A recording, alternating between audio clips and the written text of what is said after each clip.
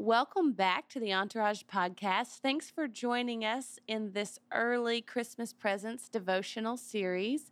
Up next, you're going to be hearing from my sweet friend, Annette Rustin, as she takes a look at the life of Anna and the details surrounding Anna encountering the presence of Jesus. Hi, my name is Annette Rustin, and I'm glad to be here with you today.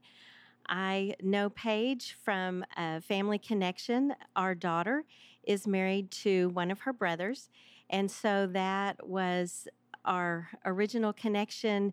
And then the Lord has just allowed me to be a part of some of the things that she's done in ministry through Hearts at Rest and other things that have touched my life. And I am just honored to be a part of the ministry that she is birthing through the help of the Lord and the leading of Him. So today we're going to look at Anna in Luke chapter 1 and see how she was affected by the presence of the Lord in her life.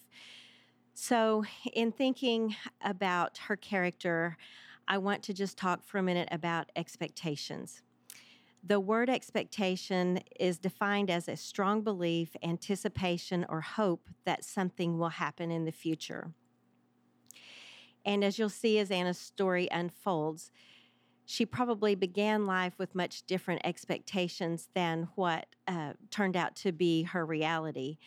But we will also see how she overcame those disappointments. And we can learn from that how we can too also continue on when things don't look quite like we expect them to, and find the good and find the Lord in our lives. So who is Anna? Let's look at Luke chapter 1, verses 36 through 38. It says, I'm reading from the NIV. It says, there was also a prophetess, Anna, the daughter of Phanuel, not sure about that name, of the tribe of Asher. She was very old. She had lived with her husband 7 years after her marriage and then was a widow until she was 84. She never left the temple but worshiped night and day, fasting and praying. Coming up to them, that being Mary and Joseph, as they were holding baby Jesus in the temple, at that very moment, she gave thanks to God and spoke about the child to all who were looking forward to the redemption of Jerusalem. So who is Anna? We know that she is an old woman that was married and then widowed after just 7 years. She was a lover of God, and she was a prophetess. But life as she expected as a young Hebrew bride was very different than what her reality was. She experienced a personal, social, and economic tragedy when she lost her husband. She knew the joy of love and the anguish of deep loss. The Old Testament tells of life for a widow, and it tells us that most of them lived in poverty. They were the poorest of the poor. It tells us that in Isaiah 10, verse 2. They usually had indebtedness to someone, usually maybe whoever owned the land that their husband had lived on or had borrowed from to plant his crops or to perform his craft. And often widows were placed with orphans and landless immigrants. Exodus 22, verses 21 and 22 tell us that. So in our scripture where we read that she stayed in the temple, she possibly literally actually lived in a room that they provided for her at the temple because she didn't have another place to go. We don't know that for certain from the scripture, but that would not have been unusual to happen in that day for a widow to live in the temple when she had no other provision. So Anna was known for her relationship with God. The scripture we read says she fasted and prayed. She lived a life full of praise, and she was known as a prophetess who spoke from her spirit of the revelations of God. So we see that her loss was a part of her story, but it did not confine or define her. When the business of her life changed, her business became keeping herself near the presence of God. The temple in the Bible time actually represented the presence of God. So for her to be in the temple constantly shows us that she continually sought the presence of the Lord. Oh, what God can do with our sorrows when we shift our failed expectations to expecting His presence instead. The words of the psalmist David were probably well known by Anna when he said, "I've set the Lord always before me because He is my right hand, and I will not be shaken."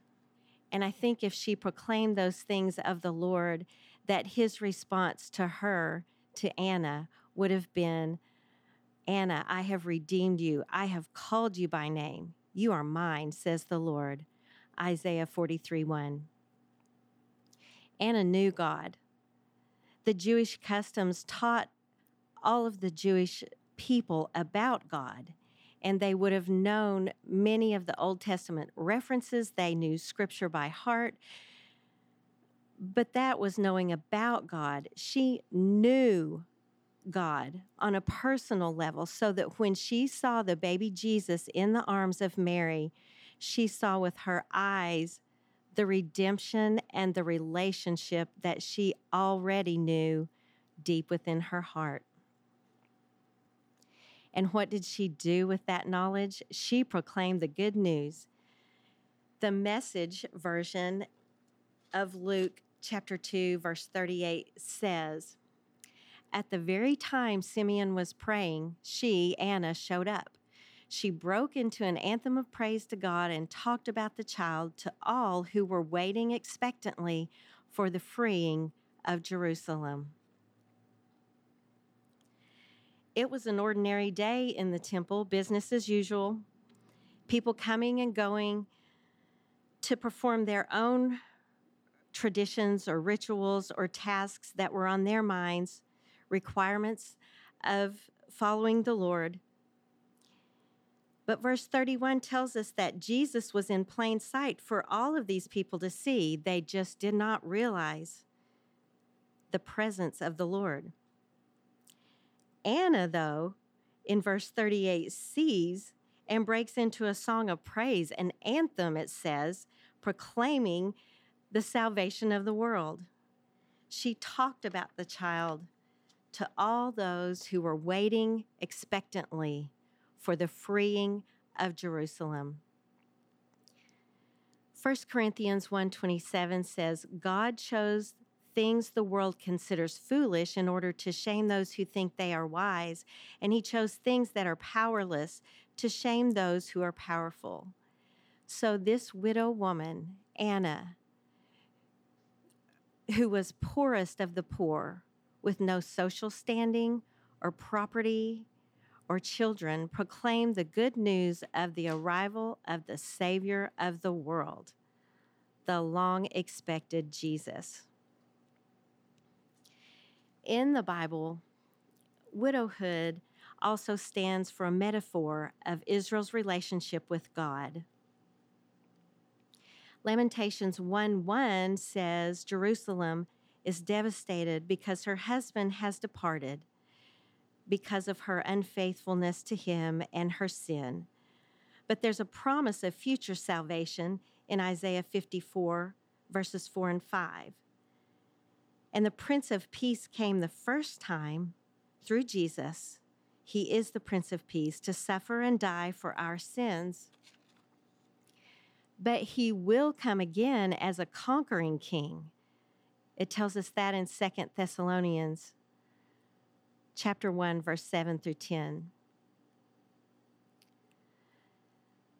Isaiah tells us the Spirit of God will rest on Him and He will rule the earth with justice and equality. The church will be reunited with her husband, her resurrected and reigning husband, the King of the world, and He will wipe away every tear from her eyes. Revelations 21:4. So in reflection, I want us to consider, who has been an Anna in your life? someone that's proclaimed the redemption of the Lord to you. And the second part of that thought would be, who can you be an Anna for?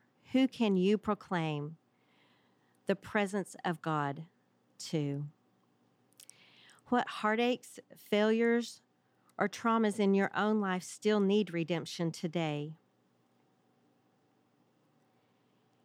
And what does it look like to seek the presence of the Lord in your own life? In Jeremiah 29, verses 13 and 14, I'm reading from the NIV again. It says, "You will seek me and find me when you seek me with all your heart. I will be found by you, declares the Lord."